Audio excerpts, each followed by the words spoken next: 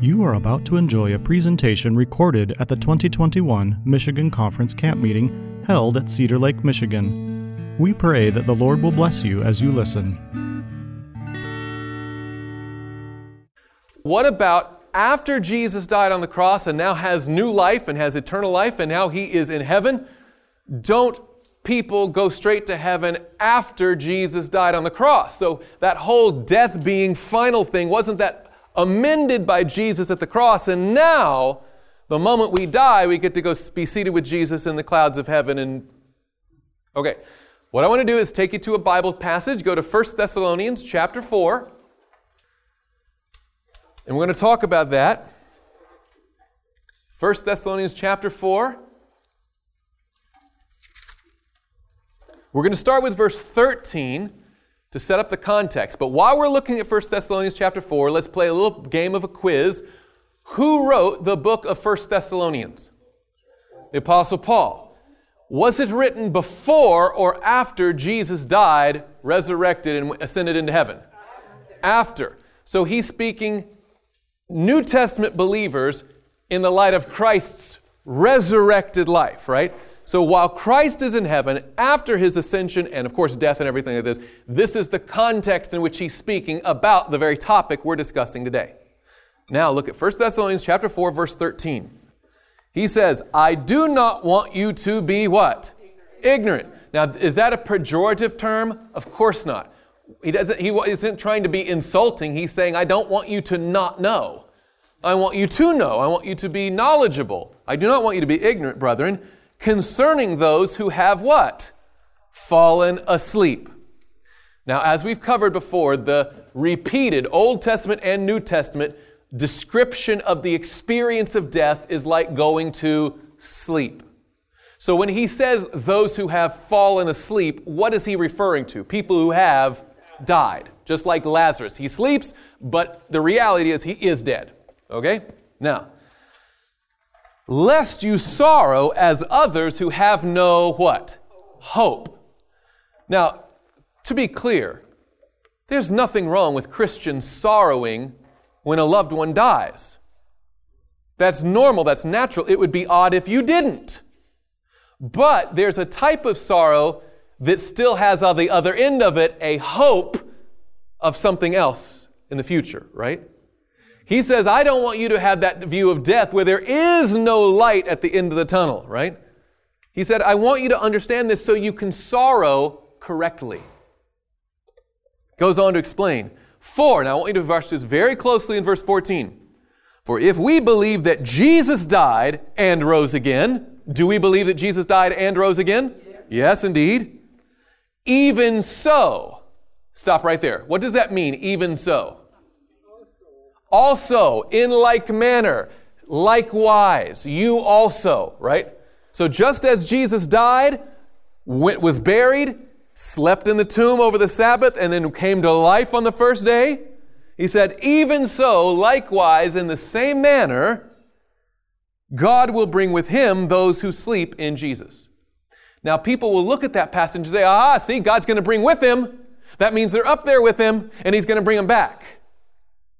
But the passage makes that clear that what he's talking about is the experience that Jesus had where He died, He was buried, then He was resurrected. He said, even so, that is likewise, in like manner, you also, though you may die and be buried, will also be resurrected. So Jesus is the pattern of our death and resurrection when we put our life in His hands. Does that make sense? Okay? And then he goes on to explain it even more clearly. Verse 15. For this we say to you by whose authority? By the word of the Lord. Notice he didn't say, this is my speculation. I think it's going to be like this. I hope it's good. No, he says, I know it because who said it? The Lord Himself. Jesus said it. For this we say to you by the word of the Lord, that we who are alive and remain until the coming of the Lord will by no means precede those who are asleep. Now, if all we had, you could say, well, maybe that means they've already gone on ahead. But look at the next passage. He's very clear. He's methodically breaking down these potential misconceptions, right? For the Lord himself will descend from heaven with a shout, with the voice of an archangel, and with the trumpet of God. So I know this is very rudimentary, but Jesus is where now? In heaven. And when he comes back, he's coming from heaven, right? So he's in heaven, coming from heaven. And when he returns, is it going to be secret and quiet? No, we talked about it yesterday. It's going to be visible, literal, audible, global. Nobody's going to miss it, right? And according to this passage, it emphasizes the voice. Notice this doesn't have the lightning flashing thing, because that's not the burden. He's not trying to prove that every eye will see him. He's trying to hear that even the dead will hear him. Because look at the passage again. The Lord himself will descend from heaven, and how's he going to come from heaven? With a shout. So he's not coming quietly. His whole purpose is to come real loud. The first funeral I ever attended was for my great uncle Bill. I had to be all of maybe 5 years old or something, 6. I had never witnessed death before. It was very unnerving, and it looked like he was asleep. And we went to the viewing and the funeral and stuff, and I was really troubled because I asked, I was so, and I was chicken, and I would have been embarrassed, but I just thought, has anyone tried yelling really loud? You know, like has it even dawned on anybody to try? You know, I didn't know if they're like, well, who knows? Let's put him in the ground. No, I didn't know they had checked and he was legitimately dead. But my comprehension was he's asleep. Someone should shout.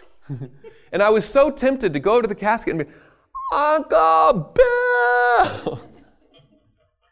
Just see what would happen, you know. But someday, Jesus is going to do that.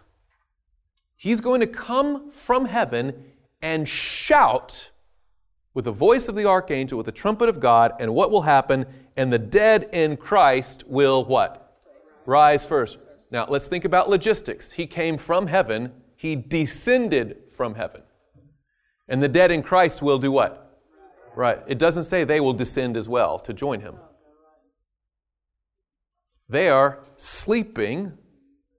Their experience is that of sleep in the grave, and they will awake and arise when Christ commands life into them again. And the dead in Christ will rise first. Then we who are alive and remain shall be caught up together with them in the clouds to meet the Lord in the air. Now this is an important point that we sometimes skim by, but look at the next few words.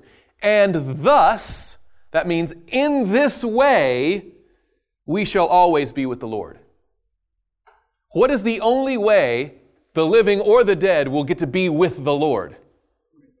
It's when he comes again and commands life and takes up those who are still alive and we reunion in the air, right? That's how we get to be with the Lord forever.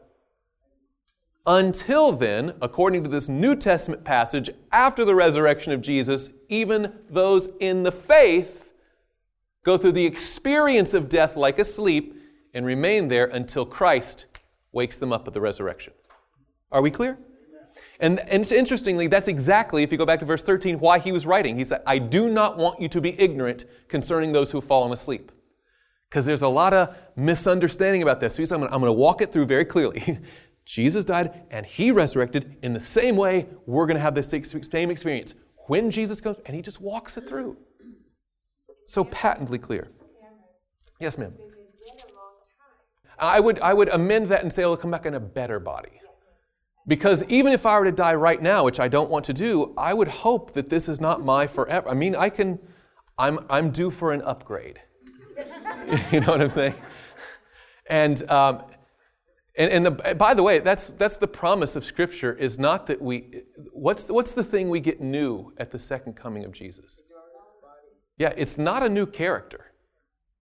Our love for the Lord will pick up right where we left off, our thoughts and our, those kind of things. But the confines of this fallen, broken,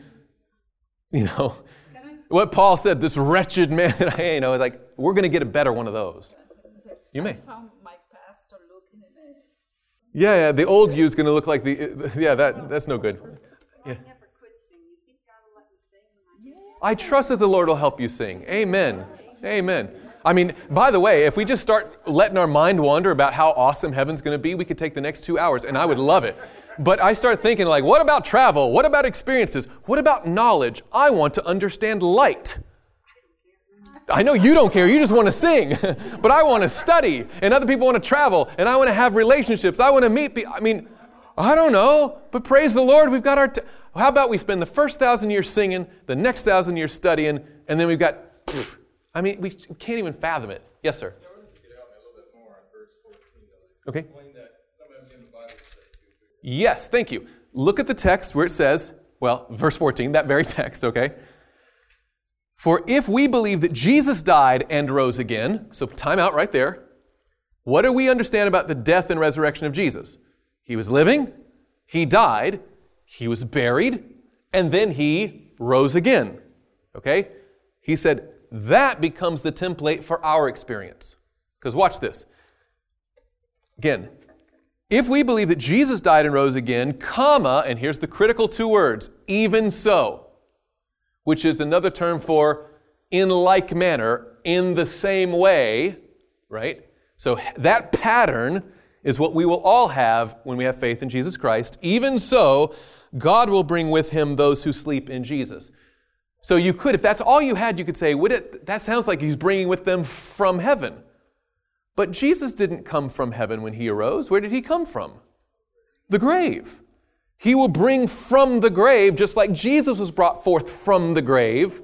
See what I'm saying? And then he goes on to clarify, Jesus descends from heaven, but he will bring from the grave, right, those who have died. So all throughout this passage, the bringing is bringing back to life from the grave, not bringing down to earth from heaven.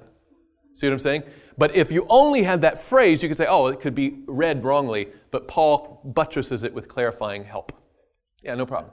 I was told that he brings back our spirit. Exactly. That's the help. That's the beautiful thing about the Bible is that you can clarify, like, you ever seen a line of fence posts? Okay, I mean, let's take the most famous one that we talked about yesterday, Luke 23:43, where Jesus says to the thief on the cross, is it today you will be with me in paradise? Or does he say, assuredly I say to you today, you will be with me in paradise? Well, that text could be read one way or the other, right? So how do we resolve a text that could be misunderstood? Read all the other ones, right? Like the line of fence post. You have a loose fence post. You don't say, well, I like it over here. Well, I have always had it over here. I don't care what you like or what you're used to. What is correct? And so how do you find out what's correct? And that, to be clear, I don't want to be so callous. I don't care what you think. But the reality for all of us, it doesn't matter what my opinion or my inclination or my preference might be. I need to know, what does the Lord teach, right?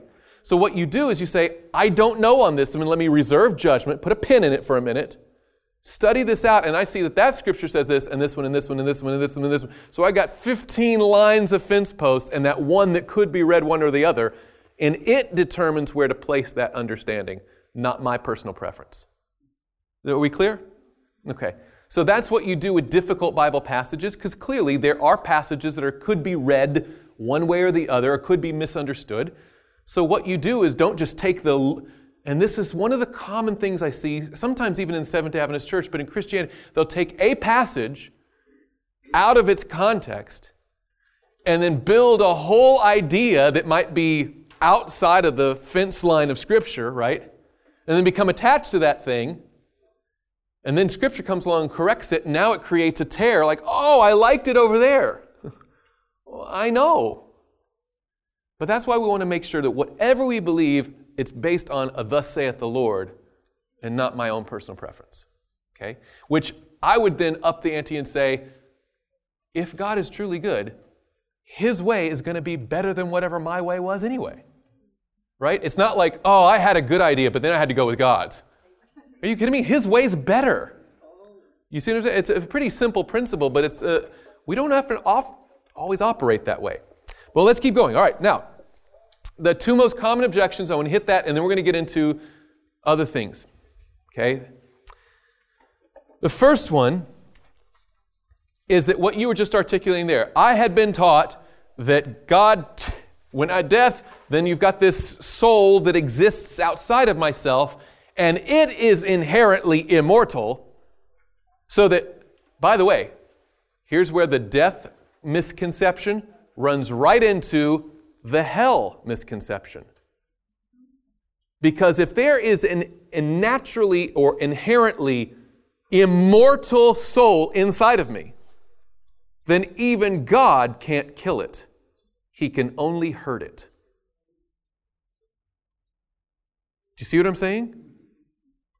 So what if you do have an immortal soul that God can't even kill, but it certainly can't be in heaven with all the saints? You have to do something with it. And then you get all these concepts like, well, maybe there's a place called purgatory or spirit prison or on burning.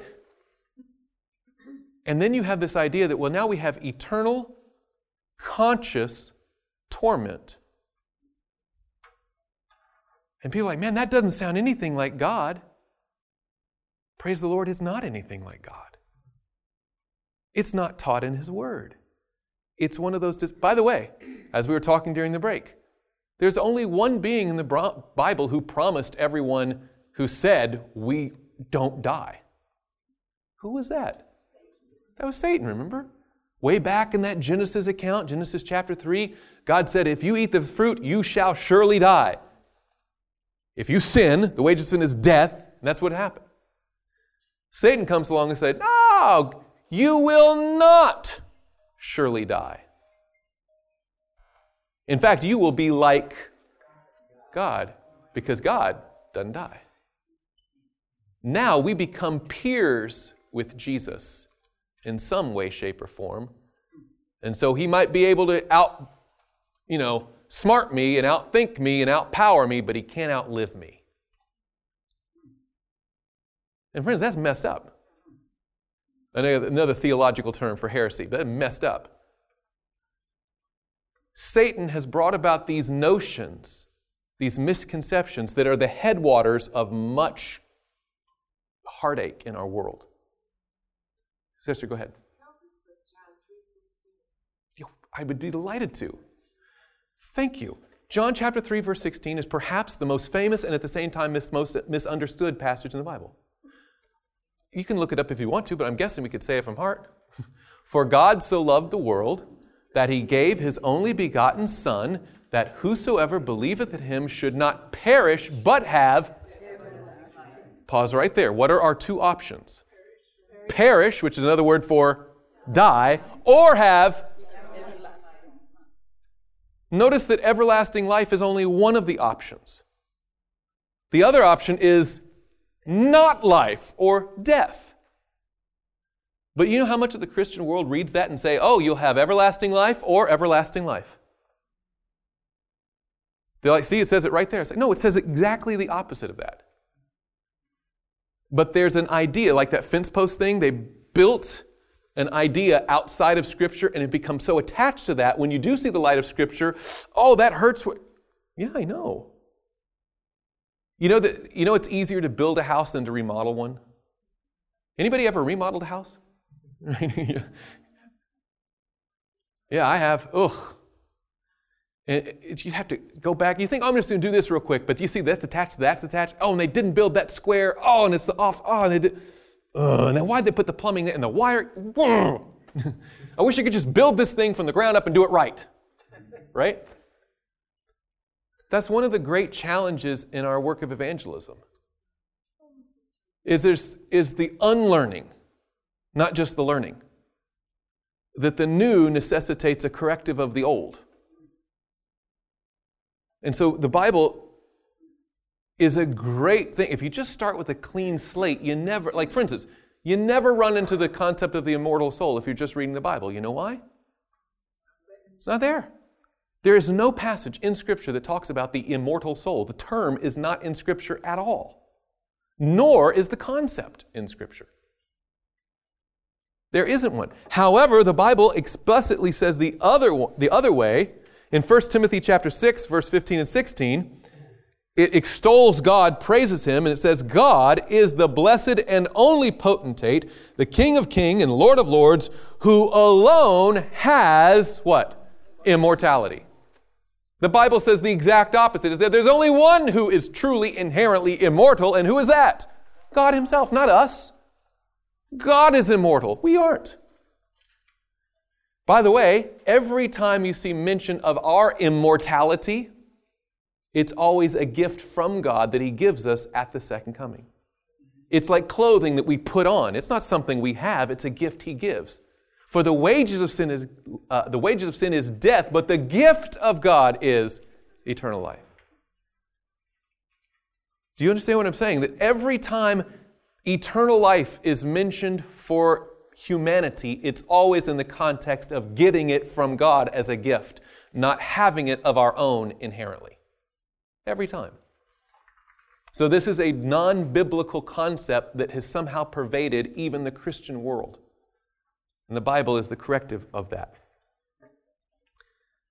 Anyway, now that we know what death is, we need to talk about this life, because the eternal life, or the resurrection life, because we kind of hit on it in Daniel chapter 12. I know we've been going through a lot of passages somewhat very quickly. I'm trying to do my best to be comprehensive and at the same time clear. So sometimes we speed up, sometimes we slow down. But if you recall, in Daniel chapter 12, verses 1 and 2, it says, "And at that time Michael shall stand up," and he refers to some being, and many who sleep in the dust of the ground will awake, some to everlasting life, and some to shame and everlasting contempt. So it's not just referring to all the good guys wake up, right? It refers to two different sets of experiences there, okay? In fact, in the New Testament, let's go to John chapter 5. We see Jesus Himself refer to this dual or two different experiences in the resurrection, okay? Thank you, sir. John chapter 5, verses 28 and 29. Now notice how this harmonizes perfectly with what we just read, Paul's explanation of the resurrection in 1 Thessalonians chapter 4. But here in John chapter 5, we'll go to verse 28, he says, "Do not marvel at this." Okay, so we shouldn't marvel at this. This is not some outstanding, crazy thought. This, he said, was basic Christianity. "Do not marvel at this, for the hour is coming in which all who are in the what? Graves will hear His voice." Have we already seen that in 1 Thessalonians? Absolutely. Those who sleep, the voice of the archangel, the trumpet of God, and the dead will rise. Okay? So this is not a marvelous thing. Jesus Himself is teaching it here in the Gospel of John. "For the hour is coming which all who are in the graves will hear His voice and come forth." But then He clarifies, those who have done good to the resurrection of life,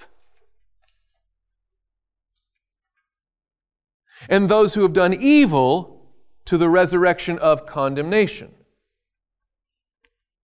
Interesting. So Jesus spoke about two different resurrections. One for the righteous and one for the wicked. Do we see that from Jesus Himself in John chapter 5? That all who die are going to rise again. But there's the resurrection of the righteous and there's the resurrection of the wicked. Okay? So now we're getting a little bit more detailed about the waking up part of death. The resurrection. Okay? To help us understand this a little bit more clearly, let's go to the book of Revelation. Revelation chapter 20. And while we turn to Revelation chapter 20, let's synthesize all that we've seen here so far. Again, life is simply the combination of the dust of the ground animated by God's life-giving spirit. His breath makes a man, a soul. But when death comes, that creation is undone. The body goes back to the dust. The breath returns to God, and we simply aren't anymore until Christ wakes us up with that same life-giving power. The experience of death, the Bible consistently compares it to what? Sleep. Okay? So the dead, it will be like they're asleep. But they're not actually asleep. They're dead. It just seems like they're asleep. Okay. That's why I made that distinction earlier. Now, praise the Lord, there is the promise of a resurrection. Now, we don't often talk about this part, but the resurrection isn't just for the righteous. There's a resurrection of the wicked as well. So, it is good news that everyone will resurrect. But it doesn't necessarily bode well for the experience. Well, let's continue. Go to Revelation chapter 20. Now, Revelation chapter 20 picks up the story after Jesus has returned, after the voice of the archangel and the dead in Christ rise first, right? So let's think about the second coming of Jesus, which we looked at yesterday, in the concept of the resurrection. Now, will there be righteous people living when Jesus comes again? Yes. What will happen to them at the second coming? According to Scripture, they will rise up, right? Will there be righteous people who have died before Jesus comes that will wake up at His second coming? Yes, right? And the dead in Christ rise first, then we who are alive and remain will be caught up.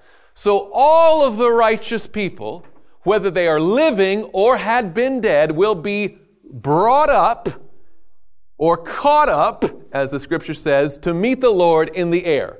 Amen. Yes? I know this is so basic, but I don't want you to be lost here. I mean, big picture lost, but I mean just lost in the conversation. That's what happens. Let's talk about the experience of the wicked at the second coming of Jesus. For instance, if you're a genuine believer in Jesus, are you looking forward to the second coming? Absolutely. The Bible calls it the great hope, right? It's the thing we're looking forward to. Isaiah talks about those people who say, "Lo, this is our God. We have waited for Him, and He will save us." Amen, right? What does the Bible say the wicked will be saying when Christ returns? Hide me, right? From the face of Him who sits, and let the rocks and mountains fall on us, and hide us from the face of Him who sits on the throne. So is the coming of Jesus to the living wicked good news? No. It's just a fact. It's reality, but it's not their hope. See what I'm saying? So when Jesus comes, by the way, the same book of Thessalonians talks about how they'll be destroyed at the brightness of His coming. So what happens to the wicked when Jesus comes? The second time. The wicked who are alive will be destroyed, and the wicked who were dead just stay dead. But wait a minute, doesn't the Bible say that there will be a resurrection? Yes. Let's get there. Let's walk it through. Let's walk it through. Walk it through. I'm on a very defensive posture, I know, but here we go. Let's walk it through. All right, in the beginning, God created... No. Okay. All right, I know this for some people, like, why are we breaking it down so simply? Because this is where we are. We got to think it through, okay? When Jesus comes back, comes through the clouds, all the hosts of heaven, the great power and glory, it's wonderful. And those who are dead in Christ will hear that voice and come out of the graves. Amen. And those who are alive and remain will be caught up. Amen. So all the righteous are gathered with Christ in the air. Amen. Okay. Now let's go over to the wicked. The wicked see Jesus coming. Who? Oh no. Right. They turn away. They say, "Hide us from the face. Let the rocks and mountains fall on us," right? And the Bible says they are destroyed by the brightness of His coming. Have you ever thought about that, by the way? That if Jesus were to show up now, like remember when Moses said, "Lord, show me your glory." God's like, "Oh, I know you mean well, but if I were to show up just raw, unadulterated glory, that's not the best thing for you. He's like, what I can do is you can come close-ish and I'll let you, but he said, no man can see my face and what? Live.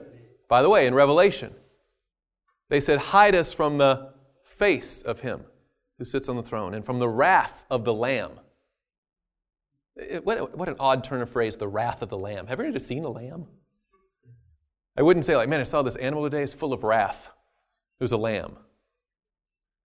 But that's talking about his character, his holiness, his purity, his righteousness cannot sustain the wickedness of fallen man. Unrepentant, unforgiven, unconsecrated, unsanctified man will be destroyed with the brightness of his coming. Yes? Even Moses, right? And even the secondary shiny was too much for the other people. So we sometimes just like, oh, I'd love to see Jesus. Like, slow down. That's why the sanctuary had filters. He was the most holy place, but everybody could go in there. And then the holy place. So the sinners in the camp, and you had to come in the court. Because you can't, God wants to be close, but not so close it'd kill us. And when the wicked who have clung to that sin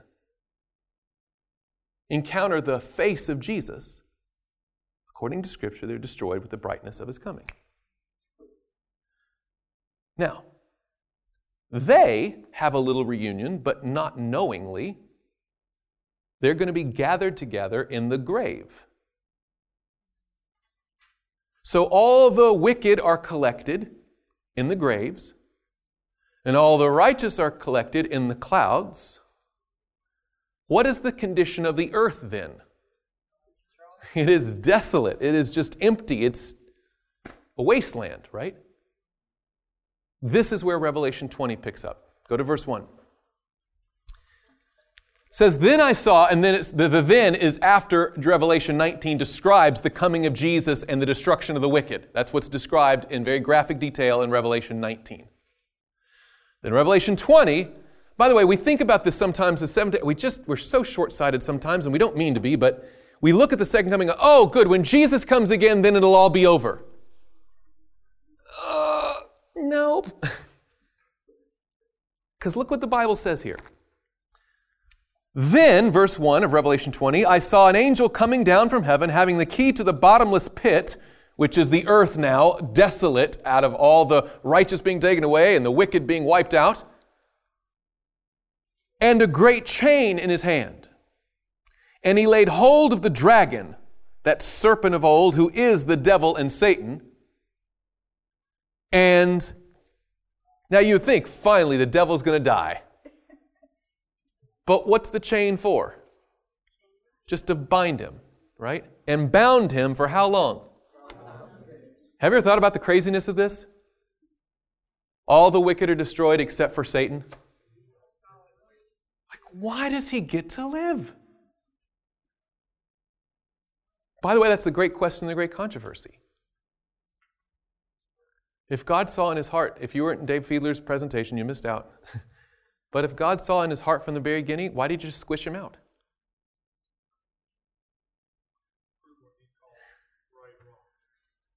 Let me give you just a 20-second illustration of this, okay? Let's say that there were a day before this world was created, before anything, but Lucifer was still Lucifer, right? Before he had made his stand and whatever. But in his heart, he was already fomenting the rebellion. But it was all on the inside. If you read Isaiah 14, Ezekiel 28, you notice that it said, for you have said in your heart, I will ascend, I will exalt. But it's not like he was walking around heaven saying, guys, let me tell you something, I should be running this place. I am good as God, you should be worshiping. No. Nobody likes that now, and we're all fallen.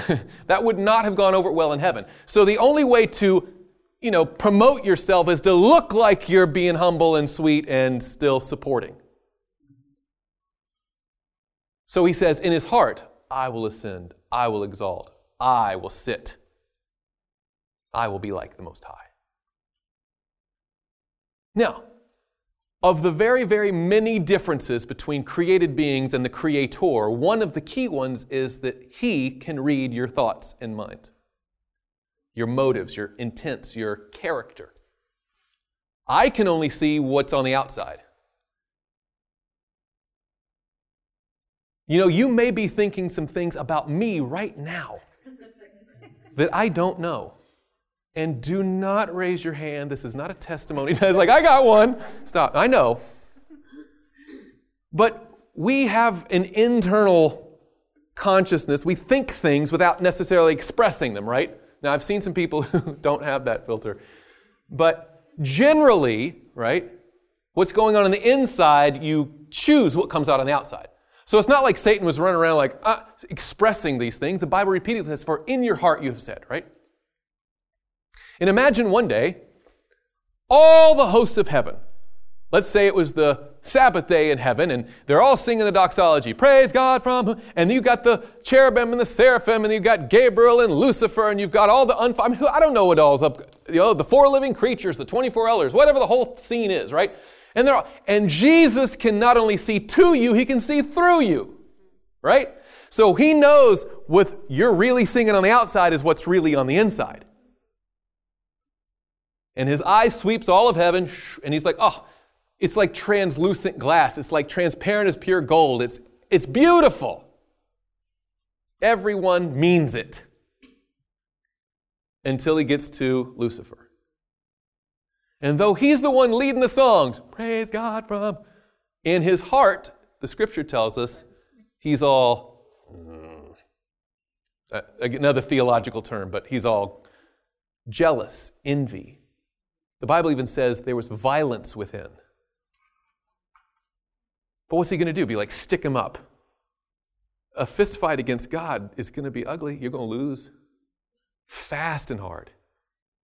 Right? So he's got to keep playing the role. But what if on that day, in that setting, God were to see the sin in his heart and say, everybody stop singing. Lucifer, I need you to step forward. You know he's still pretending. He's like, oh, do you want another verse? Shall we sing it again higher, everyone? And he's like, stop. I have seen in your heart, and iniquity has been found in you. And furthermore, the wages of sin is death. And let's say that God executed justice. By the way, would he be correct in his analysis? Yes. Sure. Would his verdict be correct? Sure. Wait. Let me finish my story. I've gotten us this far. We're going to get to the end. He says, come over here. The wages of sin is death. And right there, in front of everybody, he does what we just described. Takes back the breath, and the lifeless body is just laying there on the streets of gold.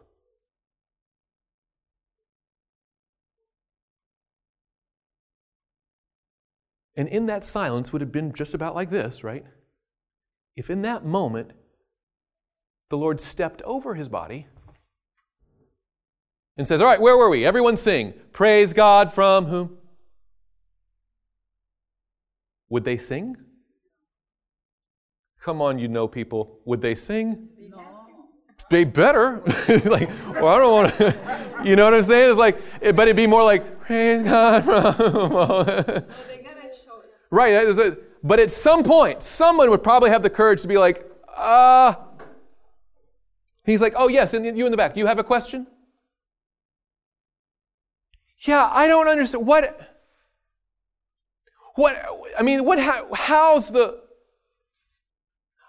why? Yeah, wow. And he's like, oh, you mean the Lucifer thing? He's like, yes, the Lucifer thing. What is that? And what if God's answer to their question was, don't worry about that. I was right. Now let's sing. Friends, in the great controversy, it's just as important to be seen as right as it is to be right. Do you understand what I'm saying? Would God have been just and in every right to destroy Satan the minute he rebelled? Yes. But what would have happened? It would have killed that rebel, but it would not have ended the rebellion. In fact, he could be viewed as a martyr for the cause of freedom. Just like Brother Dave said this morning, God could explain and explain and explain, but sometimes words just aren't enough. He says, in order for you to be truly faithful to me out of love, you need to see the process. It's just as important to be seen as right as it is to be right. God understands that. So why didn't he kill him at the very beginning? Because it wouldn't have worked.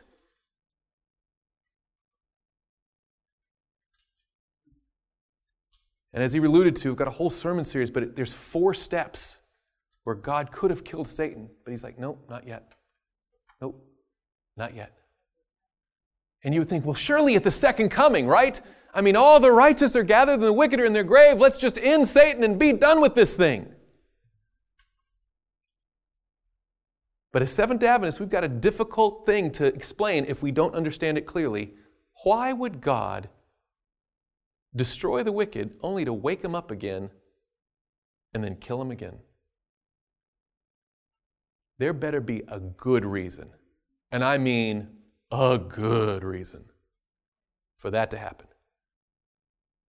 Now, we're watching our time very closely. There is one rule, and I'm sure you'll talk about it. Okay, then if you're sure I'm going to talk about it, let me talk about it, and if I don't get there, you can correct me. All right, I just want to make sure we get through what we're talking about. Now, go back to Revelation chapter 20.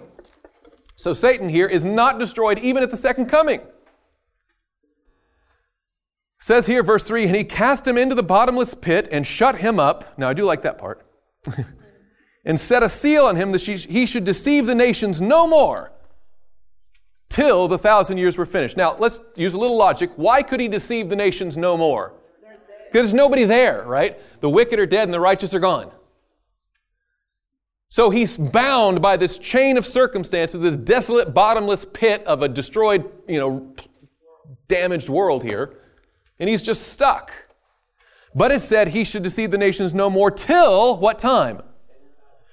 The 1,000 years were finished. Now that strongly implies that there will be some people to tempt 1,000 years from now. But for right now, he's just in a penalty box, just waiting it out, thinking it through. But it says, but after these things, he must be released for a little while. Now notice it didn't say he will be. The Bible says he must be. In God's plan, it is necessary for Satan and the wicked to be assembled one last time at the end of the 1,000 years. It's a necessity according to the Bible. That's a weird concept, but let's think it through. Now, what happens during this 1,000-year period with the righteous? It goes on to say, verse 4, and I saw thrones, and they sat on them, and judgment was committed to them. I don't know if how many of you are cool with that idea, but it's right there in the Bible, and we got to wrestle with it. I saw thrones, and they sat on them, and judgment was committed to them. Who is them? The righteous redeemed, as it goes on to explain. Then I saw the souls of those who had been beheaded for their witness to Jesus and for the word of God, who had not worshipped the beast or his image and had not received his mark on their foreheads or on their hands, and they lived and reigned with Christ for 1,000 years. So these are the redeemed from the earth who are now given a work with Christ of judgment. But the rest of the dead, that would be the wicked, right, did not live again until the 1,000 years were finished. So are the wicked going to have a resurrection? Yes. But it's not at the beginning of the 1,000 years, it's at the end of the 1,000 years. Okay? That's why Jesus spoke about one to the resurrection of righteousness and the other to there's 2 different resurrections. Both are going to have one resurrection experience, but there's a time difference. But the rest of the dead did not live again, verse 5, until the 1,000 years were finished. This is the first resurrection, right? So this first resurrection, this is the one where the righteous might be dead by, just old age or disease or maybe even martyrdom, but praise the Lord, they can be given new life. He said that's the first resurrection. Praise the Lord. Blessed and holy is he who has part in that first resurrection. Over such the second death has no power. By the way, just to clarify, the only difference between first death and second death is first death you wake up from. Second death is permanent. Right? It's not like one's kind of half dead and one's really dead. They're both dead, but Christ raises everyone the first resurrection. But there's a second death that you want to avoid because you don't have a resurrection to follow. That's the difference. Okay? Over such the second death has no power, but they shall be priests of God and of Christ and shall reign with him 1,000 years. This one is difficult because, for instance, what are they judging? What's left to judge? Hasn't the Lord determined who's righteous and wicked and who's saved and who's lost? Who's the sheep and the goats? Because didn't we see when Jesus comes again that he says, and my reward is with me? Okay, so the wicked get the reward of death, the wages of sin is death, and the righteous get the life that was promised. So what's there left to decide? Let me tell you something that I think we sometimes unintentionally do in the Seventh Adventist Church. We are so powerfully and passionately, clearly opposed, as the Bible tells us, thank goodness, to this idea of eternal conscious torment of the wicked. That God's going to put them in a place and keep them alive and hurt them but never kill them. That is foreign to Scripture, it's opposed to the character of God, and it simply is not true. Amen. But in our denunciation of that falsehood, we sometimes accidentally promote the idea that there basically is no destruction of the wicked. It'll be instantaneous and painless and not that either. It was Jesus himself who said, some will be beaten with many stripes and some with less. That it's not going to be one. See, obviously the biggest problem with the concept of hell, and I know people want to rush and say, yes, it's against the character of God. It is against the character of God, but let me be clear, if I can be.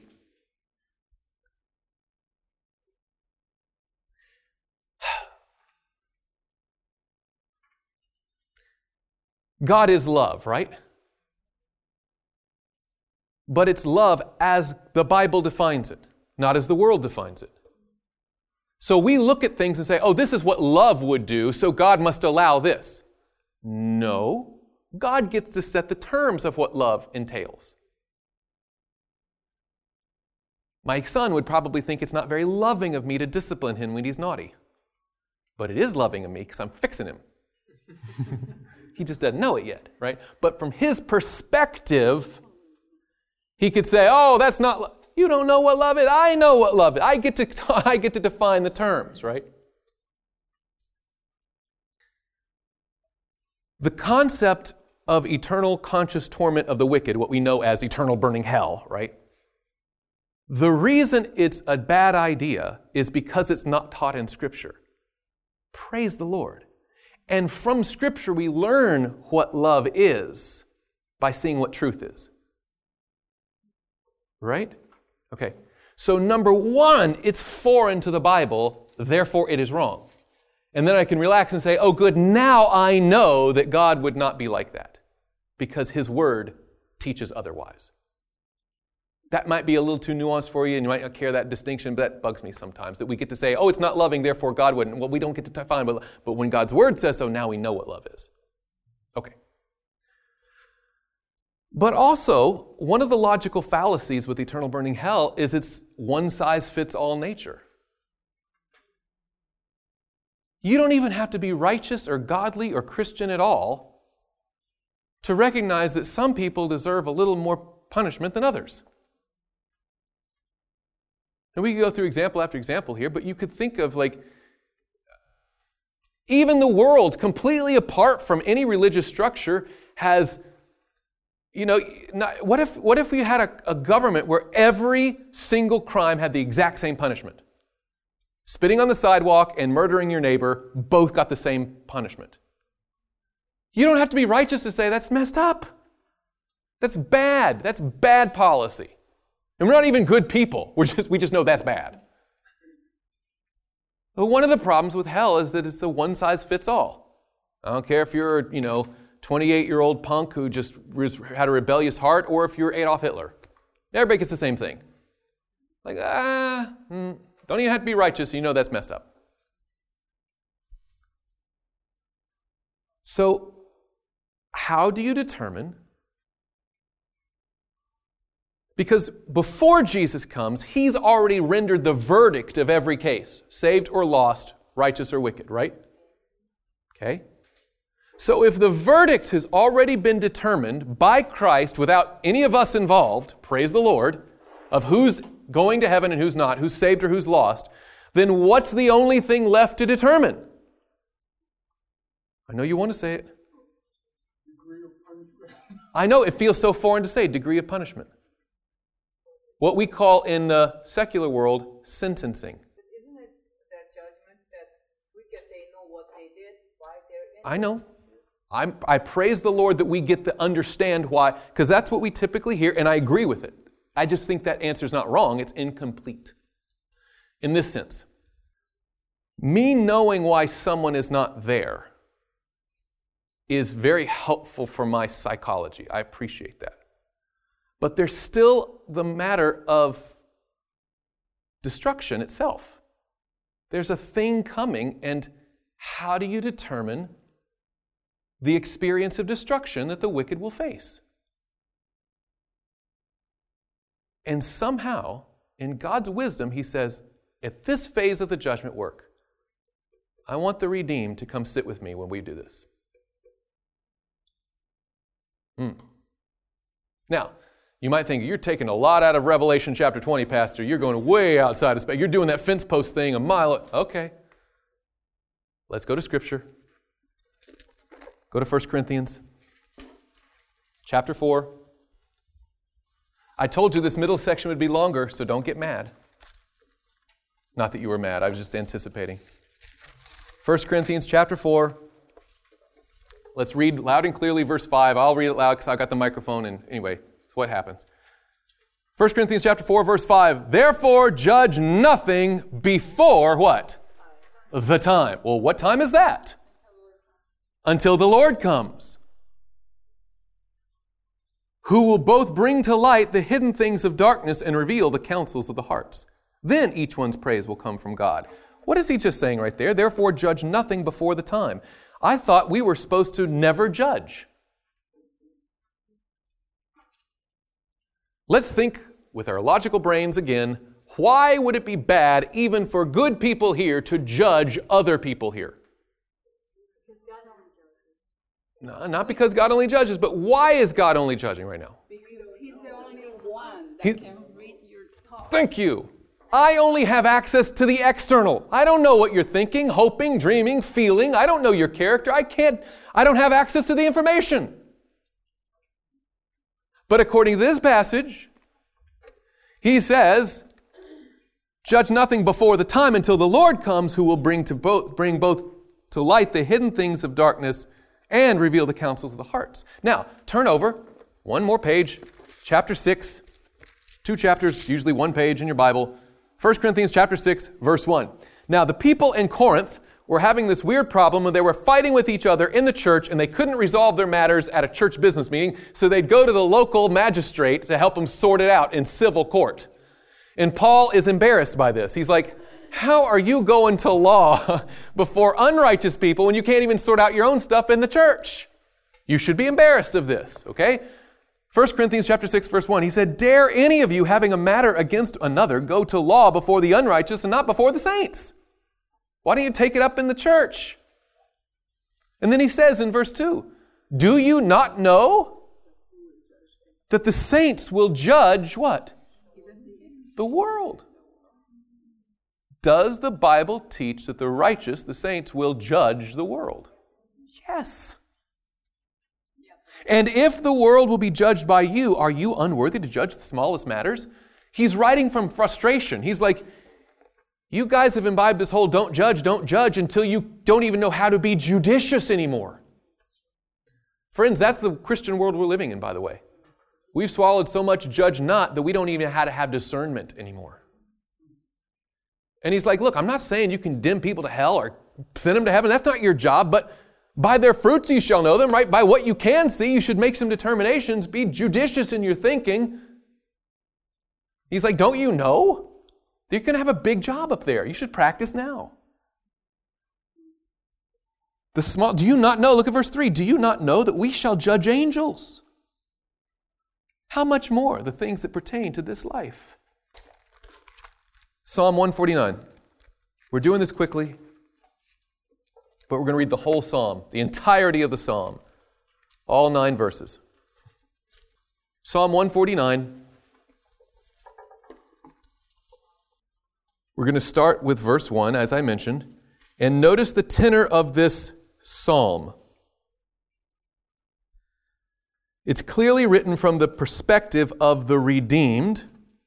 Psalm 149 says, praise the Lord. Sing to the Lord a new song in His praise in the assembly of saints.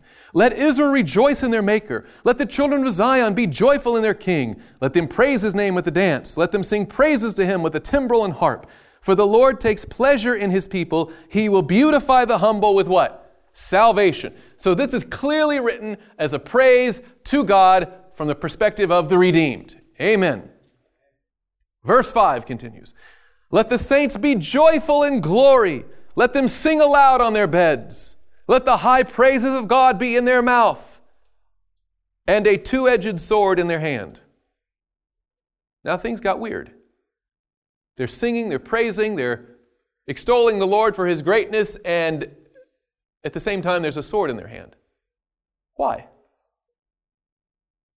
Well, it says in verse 7, to execute vengeance on the nations and punishments on the people.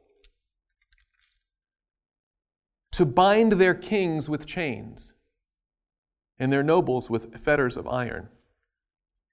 To execute on them the written judgment. This honor have all His saints. Praise the Lord. If we go back to Revelation 20 now,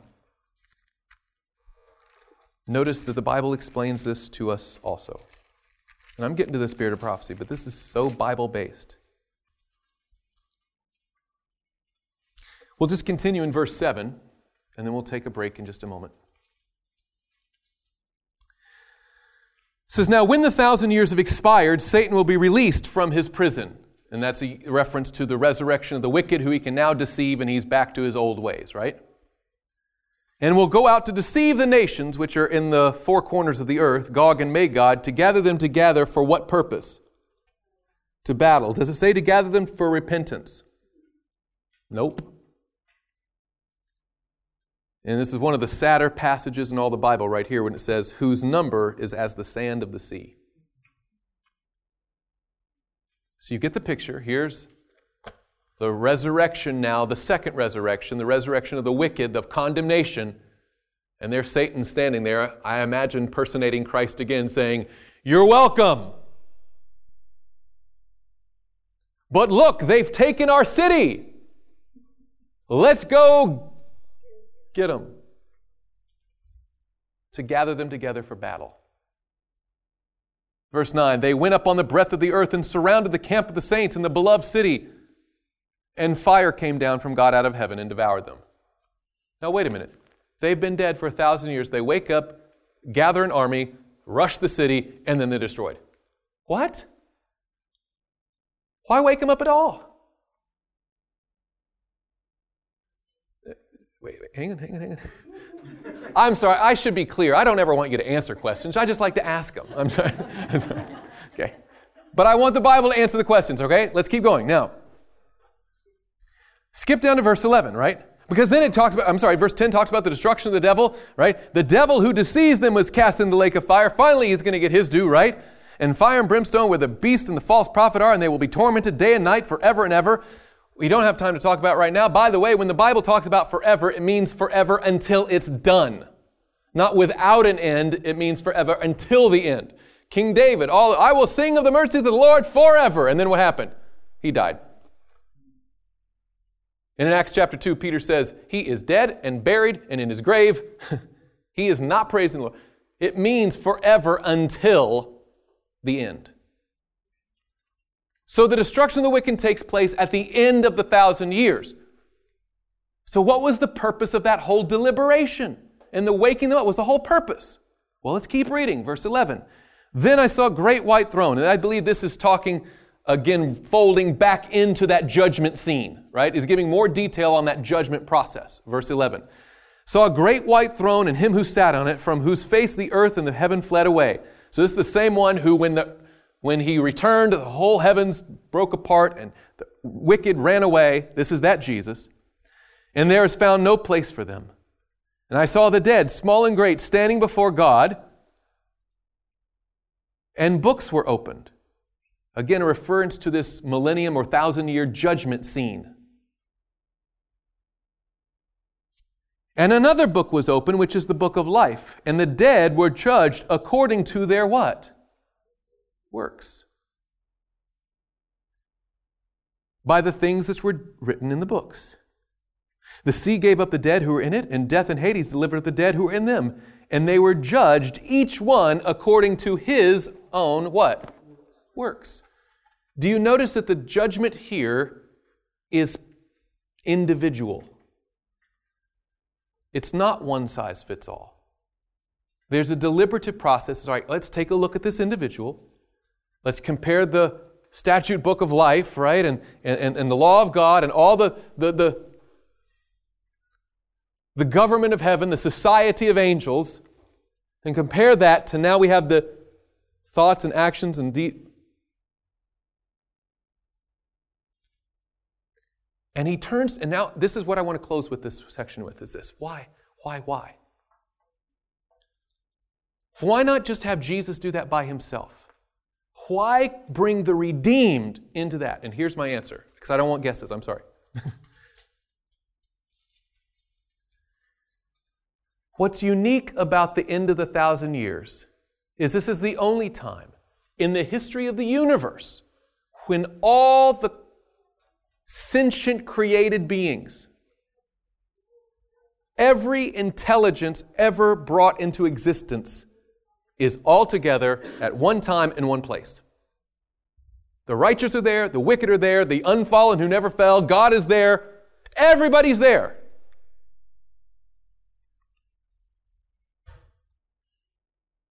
And the angels have been, has God known everything from the very beginning? Sure. So nothing is new for him, right? Have the unfallen angels, like Gabriel and all of his friends, have they been watching this whole great controversy unfold for millennia? Yes, they're very current events. They know what's going on. What about the righteous now? Even the redeemed, have they had an opportunity to see the books? Yes. Who's the one group of people who haven't understood the whole plan yet? The lost.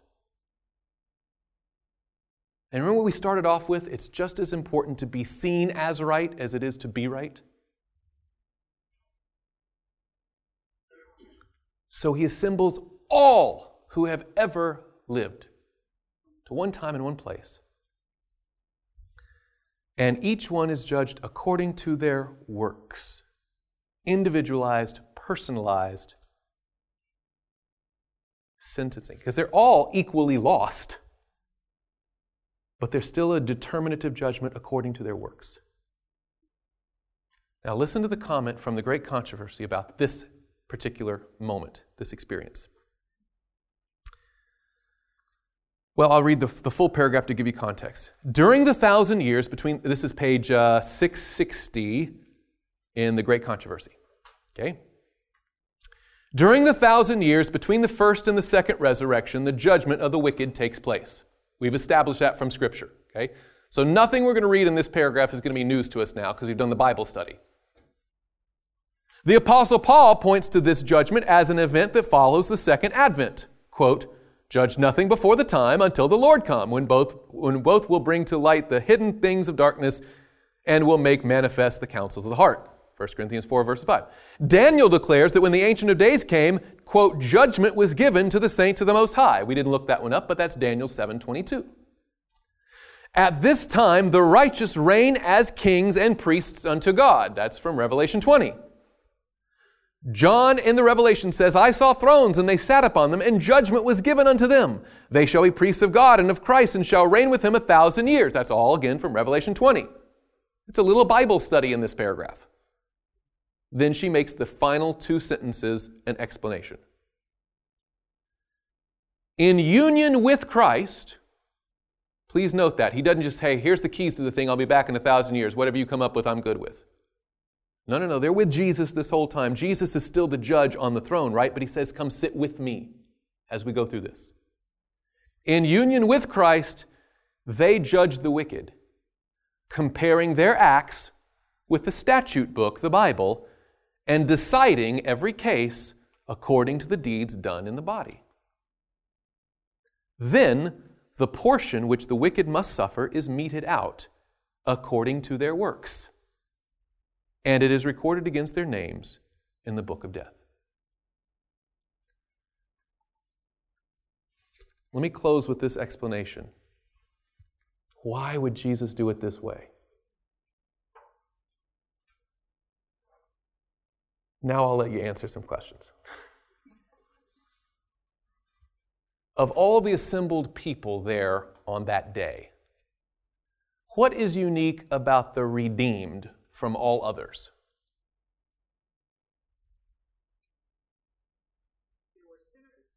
They were sinners. Even in a court of civil law that has nothing to do with religious, aren't you supposed to be judged by a jury of your peers? Let me put it more personally. To be clear, I have no intention on being lost. Amen? None. However, if I were to tragically live a life deserving of everlasting death, who would I want determining my destruction? I'll tell you very specifically. I want Jesus there. Amen? And my mom. Why? Because what do I want? Yes, I want justice to be done, but I want it to be done as fairly and sweet as just to, you know what I'm saying? Well, I don't know if I was the thing that made her mad at the time. But I know growing up in my house, if I had to be spanked, I want Mama doing it. Right? I want the most sympathetic body of, jurors available. One who has gone through. Exactly. I know what it's like. By the way, I don't want Gabriel up there. He'd be like, oh, sinner, they throw the book. No, stop it. You haven't been down there, man. But these people have. And he's able to say, you've been there. By the way, Jesus was here too, wasn't he? But did he sin? No. He felt the weight of sin, but it was our sin, right? So he's our elder brother. He's the one who relates. He's the member of the God who is God with us and in union with Christ. But he says, come up, sit with me. What would be fair? And this is where my sanctified imagination goes. It could be very wrong, and I'm fine with that. But imagine the names are rolled out, or however the process works, right? And he says, here's a sealed envelope for each name. Don't look at it until you've rendered your, sentencing. And you deliberate and you think about what would be, take in all the varying factors, the mitigating things, and okay, come up with a result.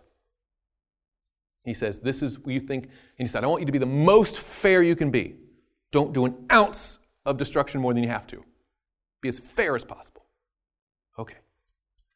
Then you do. Then he says, okay, now open the envelope. And you'll see that what he wrote down is exactly what we would have written down. And I want you to see that my goal in this is to be just and to be merciful.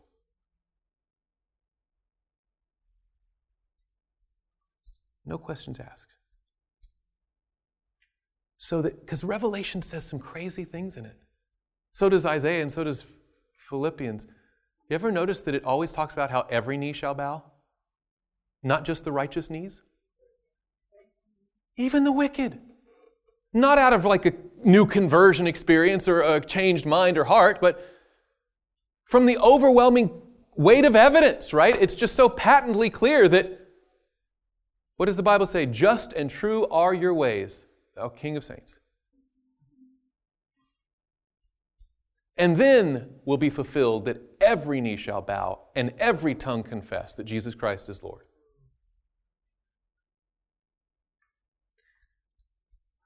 By the way, I think the person most harmed in this judgment is going to be Jesus himself. When those creatures who he made in his image will look at the fairness of their sentence and say, yeah, that's about right. I'd rather not be than have to be with you.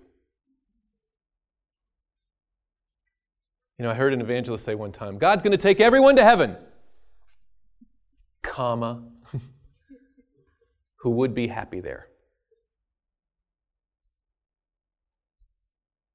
Friends, the purpose of this life is to discover if we even want the next life.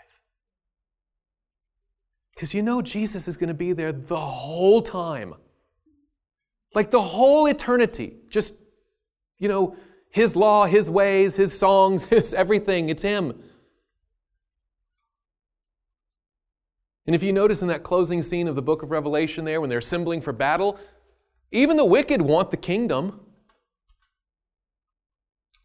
They just don't like the king.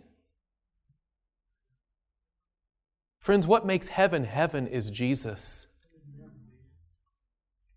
I mean, I'm all for the beautiful weather and the shiny streets and the big mansions and stuff, but come on. That's not why we're going.